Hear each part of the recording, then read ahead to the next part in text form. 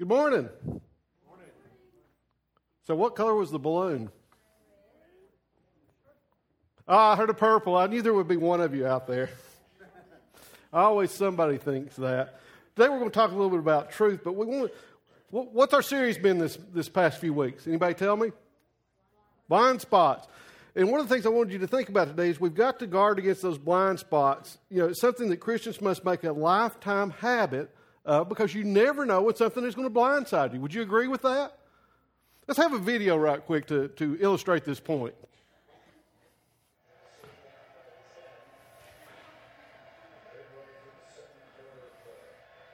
Oh, this is going to be good. Oh, go, Herd, go. Oh. How many remember that?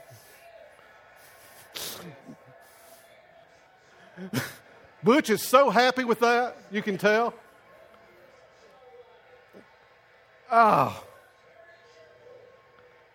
Well, let's watch it again. Oh.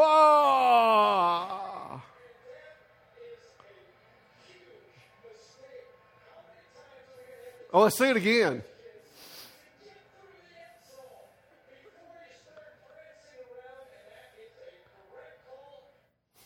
Get through the end zone before you start prancing around. I'm not going to prance, okay?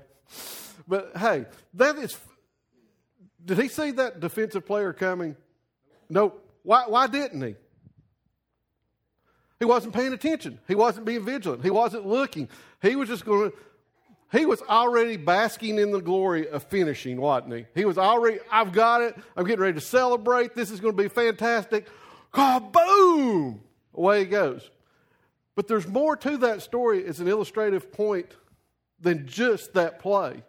What happened for the rest of the game? Anybody remember? He didn't play. Now, afterwards it was said he was hurt. Nobody knows. All we know today is from that point forward, his career at that university was basically over. He played some more. He's not there. He's left the team. Not only that, his life is in such a shambles. His mother was arrested for assault during one of the football games because she got engaged in some kind of altercation with one of the other fans. And I know several of you, had you been there, would have probably done the same. But seriously, here's this guy. Oh, Mark's got we got a Kidmo dismissal. I don't have a note for that. Kidmo kids. Both of you. 3 of you. Some of them are already over there. We have a lot more kids than that. Some of them slipped in early. Thank you for the reminder. David, you've got your own Kidmo kid and didn't remind me. What's up with that? But Jalen Hurd's life has been turned upside down from that moment on. He was blindsided. I'm sure he figured he was going to finish out his collegiate career there, go on to the pros, do this. His entire life has changed, and it hinged on that one incident. Now, was that the whole story? No, there were already things going on within the team. There were already problems. There were things happening. But he had no idea when he was playing against Georgia, the moments before that happened, that he would not end up playing the rest of his career at the University of Tennessee. That's how blindsided works. That's what happens to us. And I like this verse from 2 Timothy. It says, I have fought the good fight, I have finished the race, and I have remained faithful. Fighting the good fight and finishing the race. That's where Jalen Hurd messed up. He didn't finish the race. He stopped and started prancing, and I've got it made. I've done it. I've arrived. None of this is going to affect me. And he got popped before he finished the race.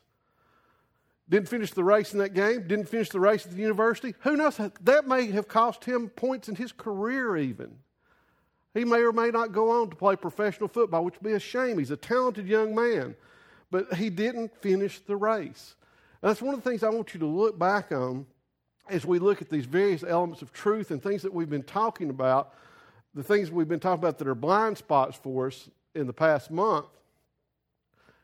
Those things, guys, you've got to be vigilant against them for the rest of your life. It's not just you came in here on one Sunday and we learned about giving or we learned about truth or whatever topic, really affected you. That one Sunday is not enough to carry you the rest of your life. And we're going to talk about some things that will help carry you through that. But you've got to be able to discern that you have blind spots. One of the things when we came up with this sermon series, one of the things that I was thinking about when we were formulating this and things, I always like to bring it back to cars. How many guys like cars and girls? We got some in here. Yeah. Well, we got a good crowd of car lovers in here.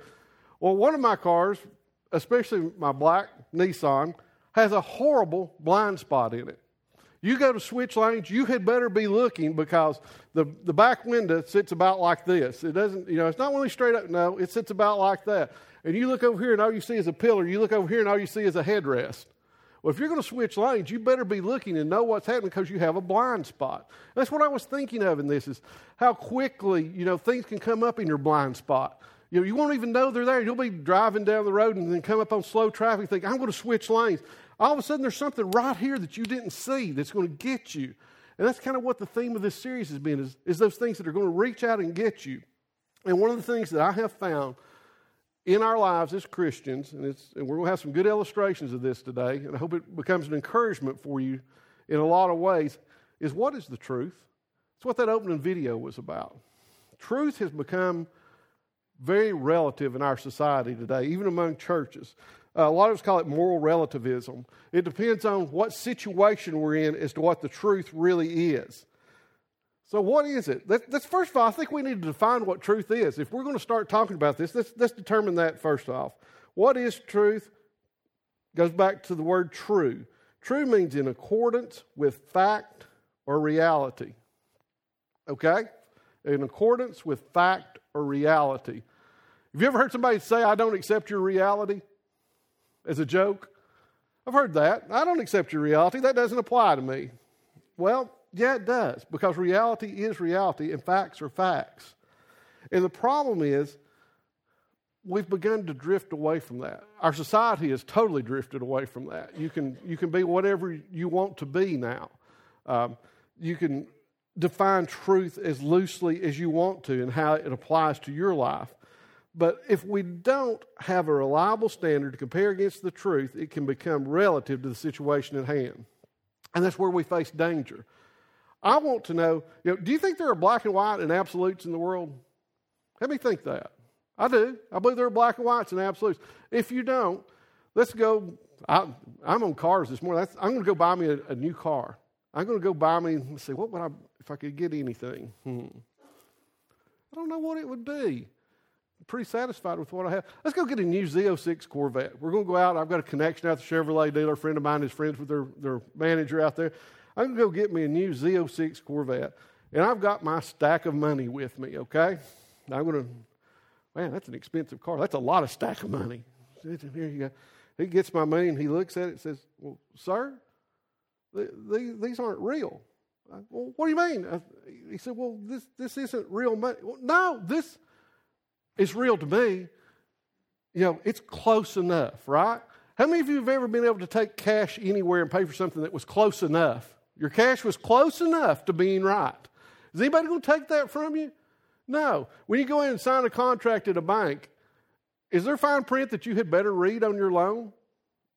Is that an absolute? Do they come back and say, oh, I'm so sorry. I realize you didn't read that. We'll waive the 21% interest in your case because we just like you. No, there are absolutes in our world. There are things that are true and factual. You can't pay for things with counterfeit money. It's not close enough. It has to be the real thing. It has to be real. I remember Karen talking about this. She used to work at a bank. And one of the things, how did they train you to recognize fake money? They showed you real money, didn't they? You looked at the real thing and you compared. That was the standard. You had a standard of measure that you could tell, okay, real money versus fake money. You took that as the truth. So where can we find truth as people?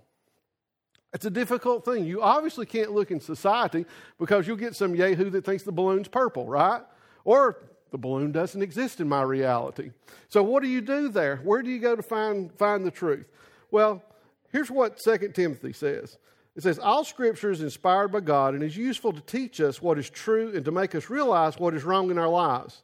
It corrects us when we're wrong, and it teaches us to do what is right. That sounds pretty straightforward, doesn't it? Let's read that again. That's good. All Scripture, the Greek word for all means all, okay? That means every bit of it. Is inspired by God and is useful to teach us what is true and to make us realize what is wrong in our lives. See, not only is this true, but it's to make us reflect and realize the things that we're doing that don't measure up to the truth. It corrects us when we're wrong, and it teaches us to do what is right. The truth is a teaching mechanism. That verse is full of good stuff. So how many believe the Bible to be true? I do. I think we should follow it. For example, the Ten Commandments. Do you think those are a good idea? Amen. Anything there you think we should violate? Well, I got bad news for you guys. Today is not the Sabbath. Yesterday was. It says, remember the Sabbath and keep it holy. You remember that verse? That means we were supposed to worship on Saturday, doesn't it? Uh-oh. So does that mean the Bible's not true? No, but it means I have to examine everything in Scriptures in context. There are promises and things that were made to the children of Israel for a point in time. There's a new covenant made through the blood of Jesus Christ that we have to look at. And we have to take Scripture and examine it as a whole to realize these things. We celebrate because the disciples who were with Jesus celebrated the first day of the week as his resurrection day. That's when they celebrated and met together and worshiped and talked about Jesus and what he had done. And we follow that tradition. It's nothing more. It's not that we're saying the Bible's not true or anything. We just follow that tradition. So we have to be very careful with Scripture in determining what's true. But we'll never be able to determine truth by picking and choosing Bible verses that we feel fit our situation. An understanding of the truth comes from reading, studying, and applying what the Bible says as a whole. And that's what I'm talking about there. You can't pick and choose verses. Anybody ever been, Josh isn't in here, I was going to ask because I know he's done this. How many of you ever had a bit of a Bible or a religious debate about people at work or people around you? Ever had that? Yeah, there's several of you who've engaged in that. Maybe at school, some of you students have engaged in those type talks. And, well, what does this verse mean? What does this do? I've laughed. There's a lot of people have read the Bible just to be able to learn how to argue better at work. It's the truth. Josh raises his hand. But it did educate you. But you can't just pick and choose things out of it. You've got to have an understanding of a whole of what Scripture means and what the Holy Spirit teaches us through those Scriptures. It said just a minute ago that all this is good for teaching and correction and to tell us what is right from wrong. But you've got to examine it. And now this next verse is not in your notes. But if you'd like to turn to Matthew chapter 7. We're going to do some truth busting today from Matthew chapter 7. It's one of the places, and I want you to think about this. How many of you have heard that Christians should not judge anyone? Have you all heard that? Judge not. It should be, I always think of, why is that so focused on? It's like you take the tune of the old MC Hammer song and say, can't judge that. Everything, can't judge that. Can't judge that. Da, da, da, da. Can't judge that. And that's the way it works. You can't judge that. We're told we cannot judge. You can't judge others. Christians can't do that. But I want you to carefully look at the rest of this Scripture. Look at what this says in Matthew 7. It says, do not judge others, right? And it just stops right there. Oh, wait, there's a comma there. And you will not be judged. For you'll be treated as you treat others. The standard you use in judging is the standard by which you'll be judged. And why worry about a speck in your friend's eye when you have a log in your own? How can you think of saying to your friend, let me help you get rid of that speck in your eye when you see past the log in your own eye? Hypocrite? Oh, well, we'll stop right there. How many of you have heard, you can't judge anybody because you've got a log in your eye and you can't be judging them for the speck in theirs? You've heard that said, right? That is absolutely not what this verse says. Let's look at it carefully. Let's look at this last place where it says hypocrite. It says, first get rid of the log in your own eye. Recognize the sins. Recognize the things in your life that are going on. Then you will see well enough to deal with the speck in your friend's eye. Does it say to ignore the speck in your friend's eye? No, it does not. And that's where we fail as Christians, is we have adopted the philosophy of the world. I'm okay, you're okay, I can't judge you, you can't judge me, and everything's cool no matter what you do. And Scripture does not say that. Scripture does not say that we're free to do whatever we want. There are matters of truth that we're going to talk about. I mean, that frustrates me, that you can't even speak as truth. You're being bigoted, you're being racist, you're being this, you're being that. When you speak of truth, you're being political. You know what? Truth encompasses all those areas of our life if we're Christians. It doesn't matter where it's at. The truth is the truth, no matter who you're talking to and what you're talking about. And it's not judging to bring out the truth. Now, why don't people like this? Well, people don't always respond truthfully because the truth can interfere with our personal goals. Oh, that's a bad one. Let's go back to the car examples. Anybody ever sell a used car? How truthful are you when you sell a used car? Okay, well, I'm selling this for my grandmother, and she only drove it to church on Sunday, which in my case could be very true. She also ran over the curb at the church and hung the car up. She hit the drive-through pillar at the drive-through bank.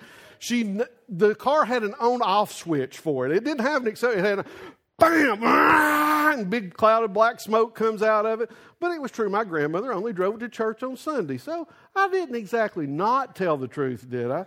See, those are the things that we get into situations of sometimes my personal goal of selling that car might override telling the complete truth that she had absolutely abused that car worse than a teenage boy. I mean, that was just the way she drove. Her driving instructor taught her, when you get out and merge into traffic, you have to hit it. She never learned that you could modulate the accelerator in that process.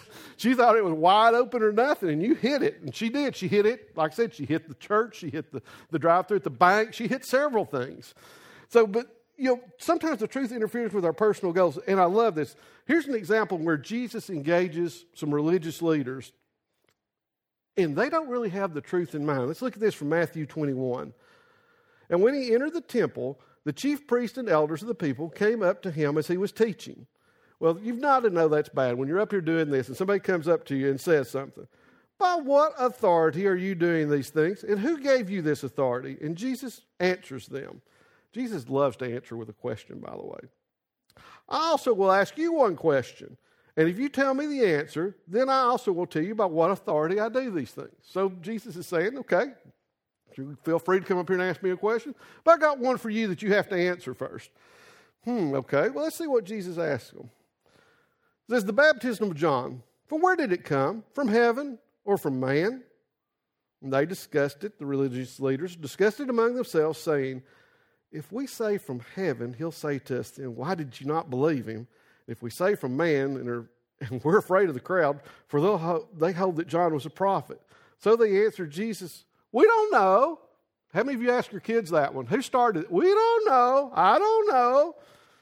And Jesus said to them, neither will I tell you by whose authority I do these things. Jesus was a bit of a trickster. There was a bit of satire in that you could kind of feel. He kind of had a biting way of teaching sometimes to get their attention.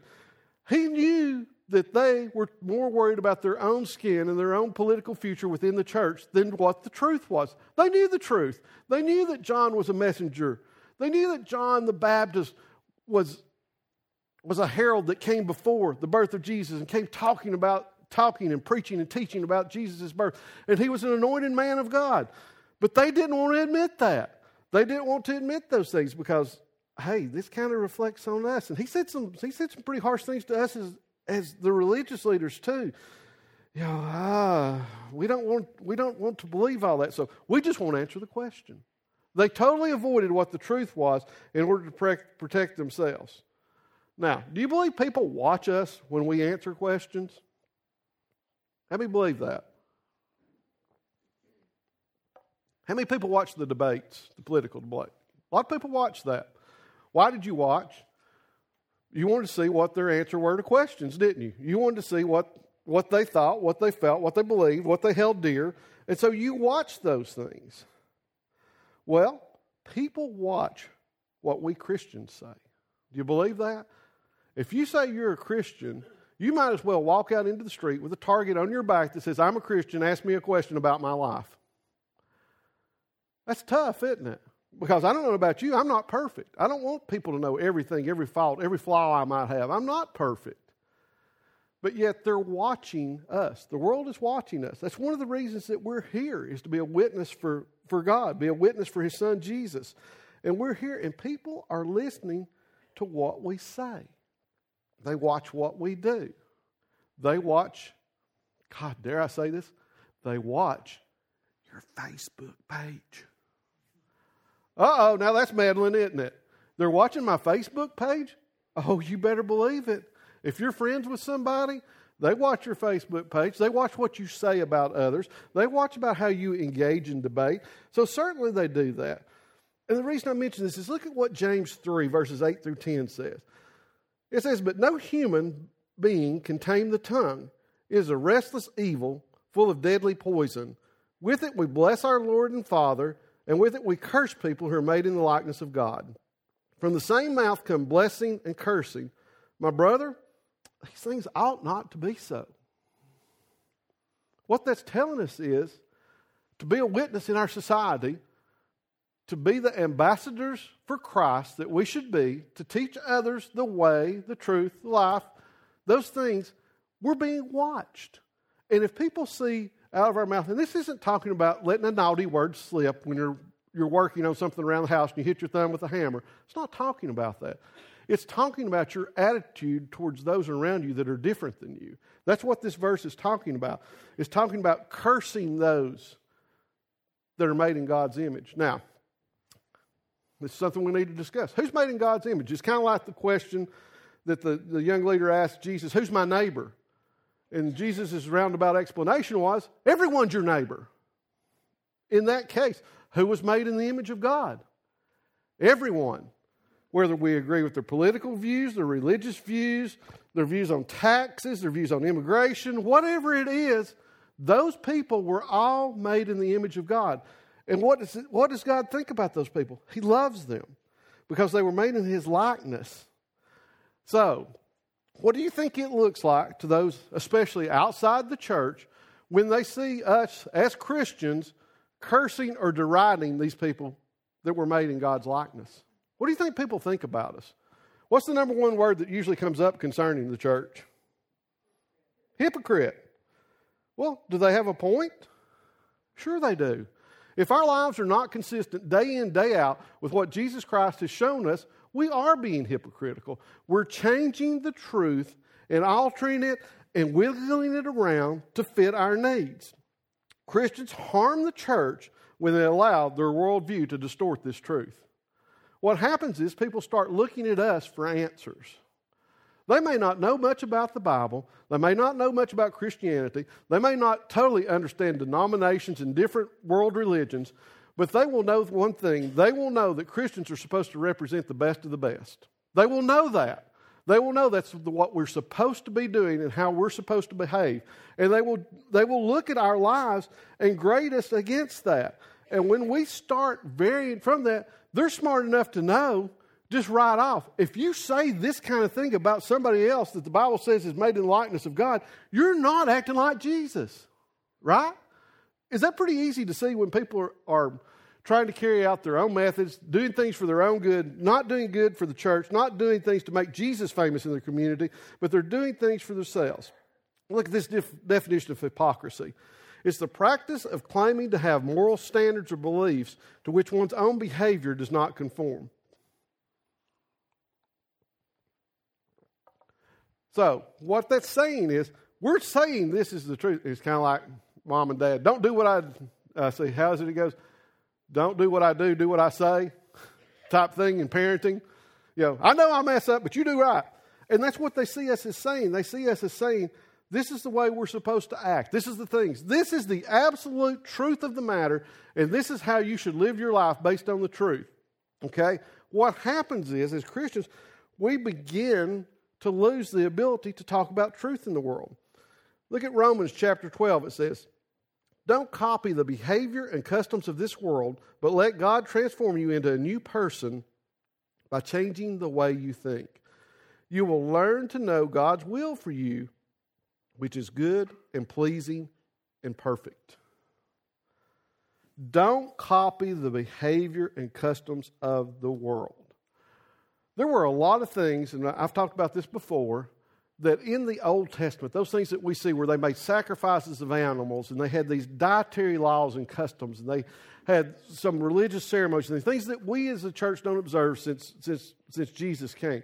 But in those days, in the Old Testament, God had a lot of those rituals and customs and things for His people for one reason, to set them apart and let the rest of the world at that day and time know that they were a different people. They had different priorities. They had different things that they should learn. They had different things that they should be teaching. They had a different outlook on life that was based on a loving Creator. That's the reason those things were different. And that's the way we're supposed to be. We shouldn't look like the rest of the world. Should we? How are you going to know if you're a Christian? They look by our acts. Not by what we say, not by whether your car's in the parking lot at church on Sunday morning, but they look at how you react to your coworkers and debates and things you may speak with them on Monday morning. That's where we as Christians get to be a witness, is not here by coming to church. Yeah, that's great, and that is a witness to some extent that, hey, you did make the effort. You thought that Jesus is important enough this morning that you should come and learn more about Him. That's great. But if that's all people see of your life, you're really losing a lot of opportunity to have an impact on them. Let's get down to some specifics.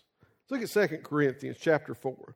Here's some specific things we can do. It says, we reject all shameful deeds and underhanded methods. We don't try to kick anyone or trick anyone, or kick anyone for that matter. We don't try to trick anyone or distort the word of God. We tell the truth before God, and all who are honest know this. That's a pretty bold command. It says we reject all shameful deeds and underhanded methods. We don't try to trick anyone or distort the word of God. We tell the truth before God, and all who are honest know this. Everybody agree we should be honest as Christians? I think that's one of the things that we should be known for.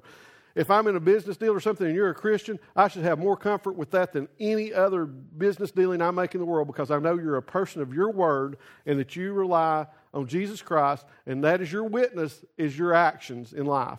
That's how we know you're a Christian, is by your behavior. You honor your word. You tell the truth. You speak the truth. Now, coming out of the most horrible period I've ever lived through is this past election. A lot of you suffered through that. Did you like it? No. Universally, no matter which side of the debate you were on, you hated this election season. You know why I think so many Christians hated it? Because none of it was based on truth. How many times did you see, even during the debates, they would flash up the next day, well, this candidate said, 17% of what they said was true, and the opponents, they got up to 20% of truth. Do you think God honors that when we do that?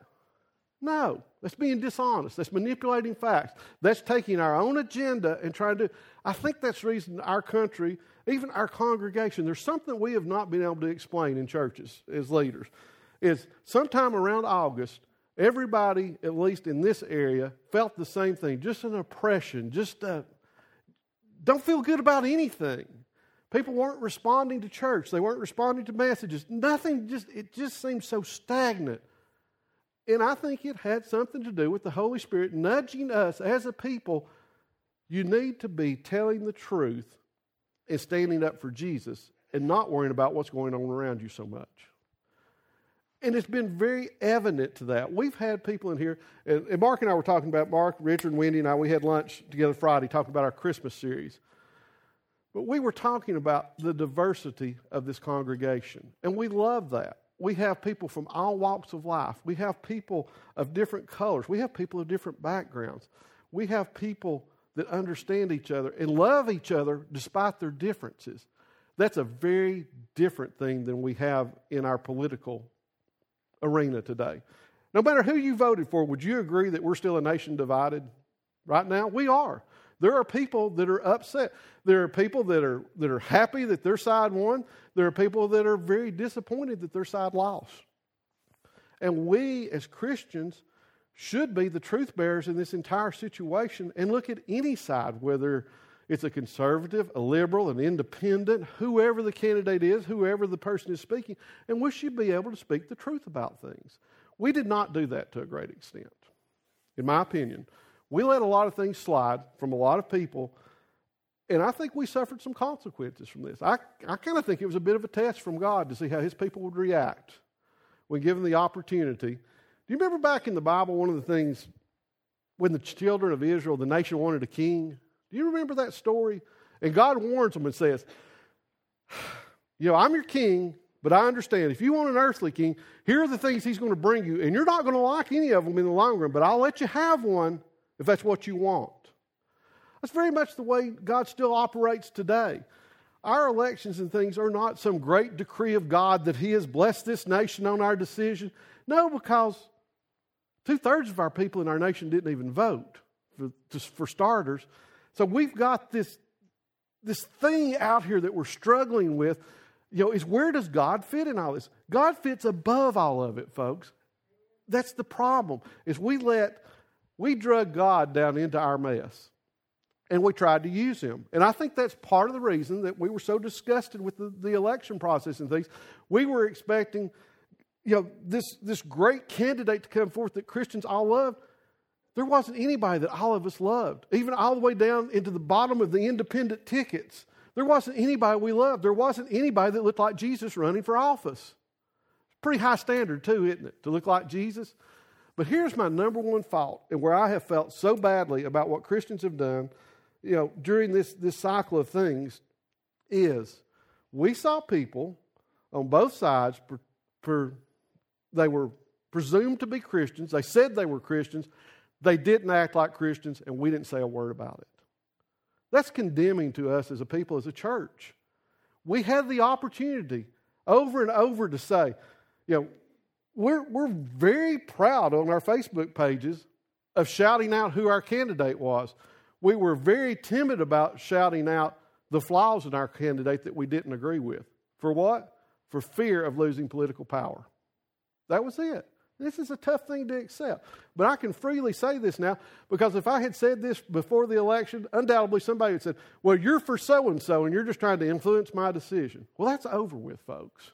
And now I can tell you the truth without even having to face that. I know there are people in here that voted for Hillary Clinton, Donald Trump, Gary Johnson. I think some people voted for the Green Party. There were others that on down the ticket, independents people voted in our own congregation. So we're not in agreement with who should lead, but Jesus should be our leader, okay? That's where we should be looking today. That's where the absolute truth is in Scripture. And it condemns us as a people, and this is what Scripture says. Look at Isaiah 5:20. Woe to those who call evil good and good evil, who put darkness for light and light for darkness, who put bitter for sweet and sweet for bitter. We as Christians have done this lately. I've seen it on both sides, again, of the parties. We will not acknowledge things that are wrong that are said. One of the ones I think that upset me more than anything, and I don't know why it did, was, what Donald Trump said was just locker room talk. Okay. Anybody in here, can you argue the fact that, and I'm not going to refer to it because I'm too embarrassed, I can't even say it in front of a mixed crowd up here, what that he said in his own words. We heard the tape of it. There was nothing fishy there, nothing he said, she said. Whether you agree with him as a candidate or not, you should have been able to say, that's unacceptable for a Christian, and I don't condone that kind of talk. Everybody agree with that? Is that okay to say that here this morning? That Jesus would not be pleased? Would you say that? If Jesus was in the room, would you say that? No, that wouldn't happen. But we were too timid to say what the truth was. We wouldn't say, that's unacceptable. Men, what if one of your boys came in and said that and you overheard him? What would happen? Would you say anything about it, or would you just say, oh, that's just locker room talk, it's okay. He's just a boy. He's just a boy being a boy. Especially not if he's a Christian boy and says he wants to follow Jesus. We would say, lovingly, this is not what you say. This is not truth. The truth is, you don't belong to yourself anymore. You belong to Jesus. And you have to be on the side of truth. You can't say good is evil and evil's good. You have to draw the line somewhere, folks. We have to somewhere say there is an absolute truth. The red balloon is red. Jesus says you can't talk like that. Listen to this from Ephesians chapter 5. It says, therefore be imitators of God as beloved children, and walk in love as Christ loved us and gave himself up for us, a fragrant offering and a sacrifice to God. But sexual immorality and all impurity or covetousness must not be named among you as proper among saints. Let there be no filthiness, nor foolish talk, nor crude joking, which are out of place, but instead let there be thanksgiving. Amen? We are a people that are supposed to be set apart based on the truth. we should be saying things that are fragrant offering and a sacrifice to God. But all these things that we get into sometimes, and politics is a big problem in our nation right now, because we all went to the lowest depths at times of where this national discussion took us, instead of trying to stay above the fray and say, well, I'm for what Jesus would be for. There's things that I think Jesus is against that I can prove scripturally, but we didn't do that. We were so afraid that our side would lose, and this is true on both sides. This is true of Democrats, Republicans, and independents. Nobody wanted to really be real truthful about what was going on because it might damage your candidate. Just like I said earlier, sometimes telling the truth is not good for your own personal gain, is it? Sometimes you have to admit things that are unpleasant and say, yes, I do. And that, again, the reason I didn't want to bring any of this out before election time, we talked about it a little bit back then. I don't want to be accused of trying to influence your vote or anything. I don't care who you vote for as long as you stand for the truth. And you will be a Christian, and you will stand up, and you'll take the heat when somebody says something that claims they're a Christian and doesn't carry it out. Now, we've talked a lot about this, and I want to share this with you too, because I think this is important. Donald Trump has taken a lot of heat because he says he's a Christian, correct? Or at least people say he does. You don't hear it a lot out of him. He just says the evangelicals love me. But there are things in his life that we are supposed to be assuming he's a Christian. So we say, oh, he's a Christian, he's forgiven. Do you know what? His opposition, Hillary Clinton, has the same testimony. She says she's a Christian. You can go and look. She spoke at a Methodist church recently. She gave a very good description of her conversion and what she believed and how important she thought it was to follow Jesus and how you should take care of those around you that are less fortunate things. She gave a very eloquent speech. Honestly, I wouldn't agree with everything she says. I wouldn't agree with everything Mr. Trump says. But here, we started to polarize the two. One's the Christian candidate and one is not. Well, they were both Christians in their own words. I can't say what their relationship with the Father is. I can say, based on Scripture, what Scripture says is true. When they say something that conflicts with Scripture, we should all have the freedom to say that. That's not judging anyone. The Bible tells us to do that. Those that are Christians, we are supposed to judge those within the church. We're supposed to say when we see things that are out of place. Do you know why? Because it kills our testimony in the world when we don't do that, when we let things go. But again, that was a problem on all sides. We were not living up to those standards. But listen to this quote from Francis Schaeffer. It says, today, not only in philosophy, but in politics, government, and individual morality, our generation sees solutions in terms of synthesis and not absolutes. When this happens, truth, as people have always thought of truth, has died. I'm afraid that in these past few days that the church, Christians, through this election process, I'm afraid that Christians have lost a lot more than what they thought they gained. They lost so much through their inability to speak up for truth for fear of political backlash. And you could say, if you said anything about one candidate or the other, well, they're better than the other, you're endorsing them to win. And I got so sick of that. You couldn't speak any kind of truth because you were seeing it was politicized. Truth is not political. Truth is apolitical. Truth is truth based on what Scripture tells us truth is. And we have to live by that. So we have now come to a very divided point in our nation, in our societies, in our communities. We have children, listen to this, we have children who have taken that up in their own schools, in elementary schools. Have you seen that in the news? Children have reflected the views of their parents. Some children are telling children that are minorities or are immigrants that you're going to get shipped back now, you and your family. Wow, what a testimony we've had on our children, huh? That now they're behaving like that. That's the sad thing about all this. All these people that we're talking about are created in God's image. White people, black people, Hispanic people, Muslims, lesbian, gay, whatever you want to describe a people group as, we're all created in God's likeness, and He loves each and every one of them, and we're required to love them. Now, they may do things that we don't agree with based on the truth of Scripture. That's fine. But we're still to love them as Christ loves the church, as Christ loves us. And we're not doing that. You can see it. I watched the news this morning. I rarely ever turn on Sunday. Well, normally in Formula One racing's on, so I watch that instead of any of the political shows. It's a whole lot better for me. I like that a lot more, and it's political in itself. But you start watching the news of the day. Do you know what the news of the day is? There's a segment of people in the United States that are genuinely fearful and upset because they feel that they will no longer be recognized and be basically subhumans. And that applies to a lot of the minorities and people I just mentioned. They're hurting today. They feel like they were on the losing end of something. They feel hopeless. They feel their voice will no longer be heard. They feel that there's nothing in this world for them. And now when they look to Christians, so many of them got involved in the political process, they can't even look to us as Christians because they look at it and say, well, you supported this candidate that said this about me and my people.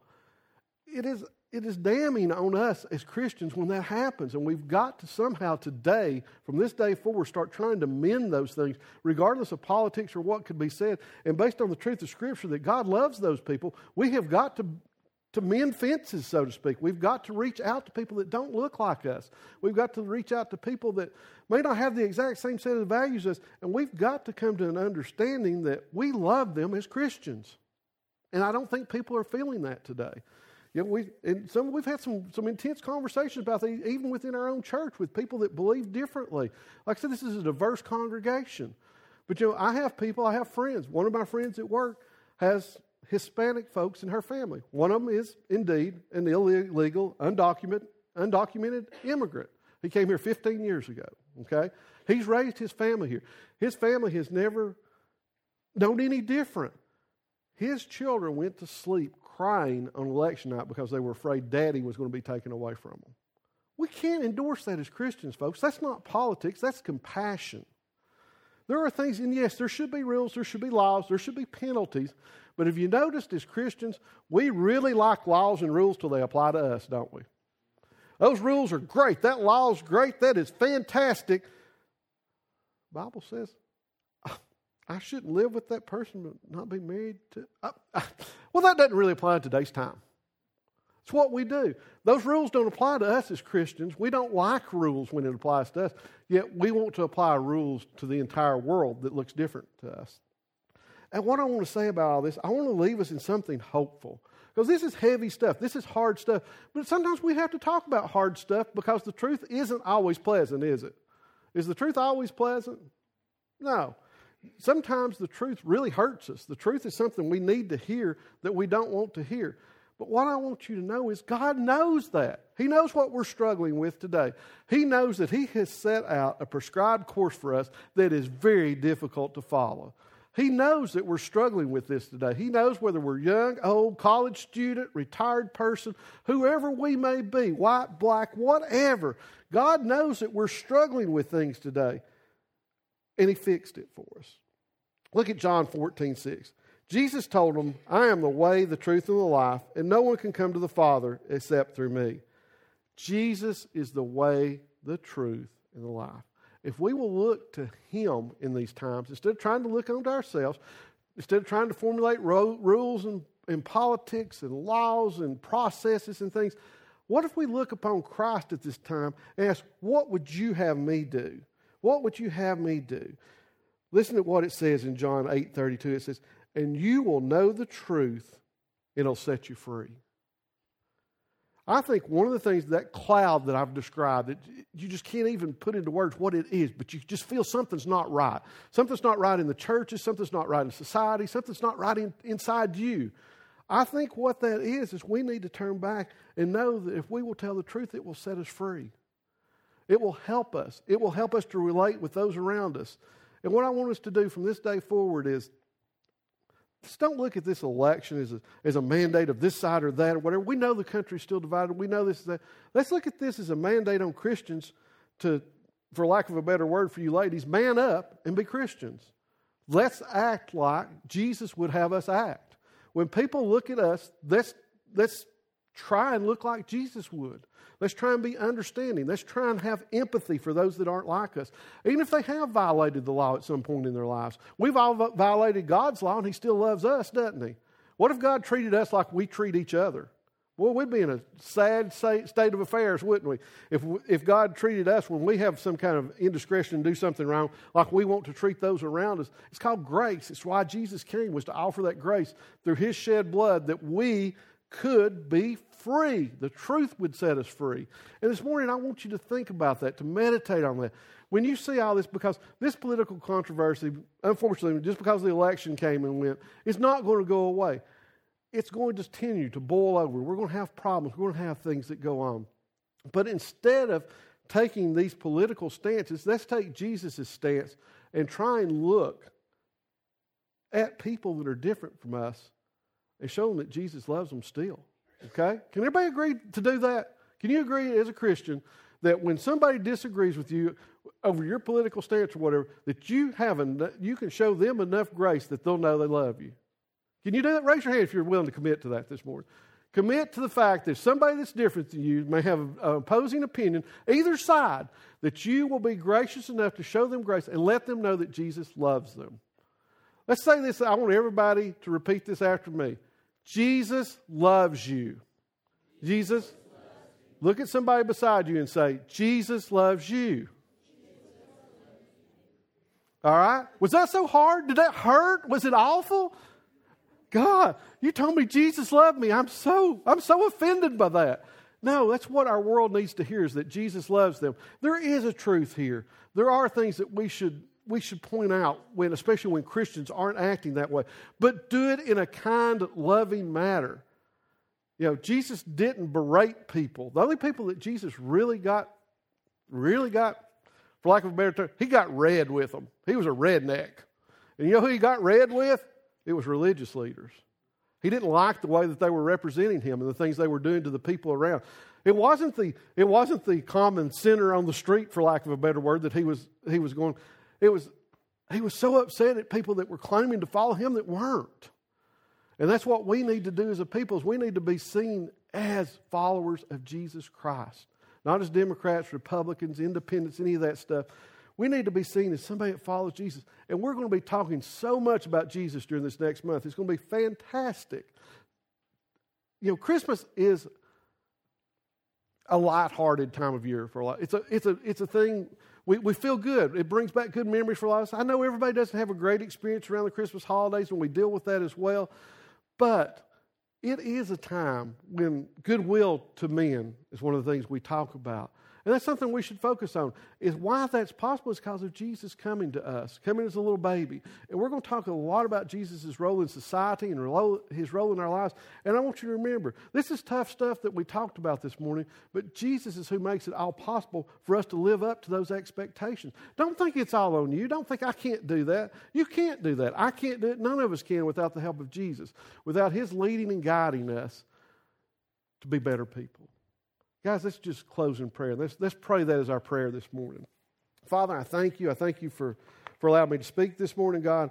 I especially thank you that God, we as a people should be able to stand on the truth of your word and what it says, God. And the only way we can do that is to study and learn and listen to teaching, God. Because, God, we can't pick verse by verse, Lord. We have to know what your word says, and we have to rely on the Holy Spirit to prompt our hearts, God. And I pray that during this time when so many people are so upset about an election in our nation, Lord, and so many things have been said that can't be unsaid, God, but we know your grace will allow a lot of things to happen, God. And we pray, first of all, for forgiveness if we've done something to dishonor you. God, we just pray for your guidance as we go forward, that everyone will know how much we love them, God, whether we agree with them or not. There are things that are of eternal importance, God, and I just pray this morning that as such a diverse group, God, we have the opportunity to witness to almost every people group in our city, God, and I just pray that we'll go out and do that they'll know that these folks, they'll know by our works and our fruit that we truly are Christians and we care about them, even if they may look different than us, God. I just pray that this morning, that we will analyze our lives based on the truth of what Scripture says, and we'll make sure, God, and try and preserve the best reputation we can and make you famous in our communities, God. Make the name of Jesus known everywhere that we go, Lord. And put aside our pettiness and our politics and our things that are for self-gain today, Lord. And as we enter into this Christmas season, God, it's a very special time, Lord, that we try and place extra focus that should be in our hearts every day, God. But it's a time of year to reflect and think about what you've done for us. And there is hope for us as a society, God. And we can change that this moment, in this time, as we depart this afternoon, God. We can go out of here with the knowledge that you love us, you love our neighbors, God, and it's okay that you're in control. And we want everyone to feel that, God. And we want everyone in our community to feel your love, God. And I just pray that you'll make us effective witnesses for you, God. And if there's some here, Lord, that maybe don't follow you yet, Lord, that they'll begin to ask those questions in their own life. Who am I following? And what is life all about, God? And they'll come to know you as Savior, God. And we just pray all these things in your precious name. Amen.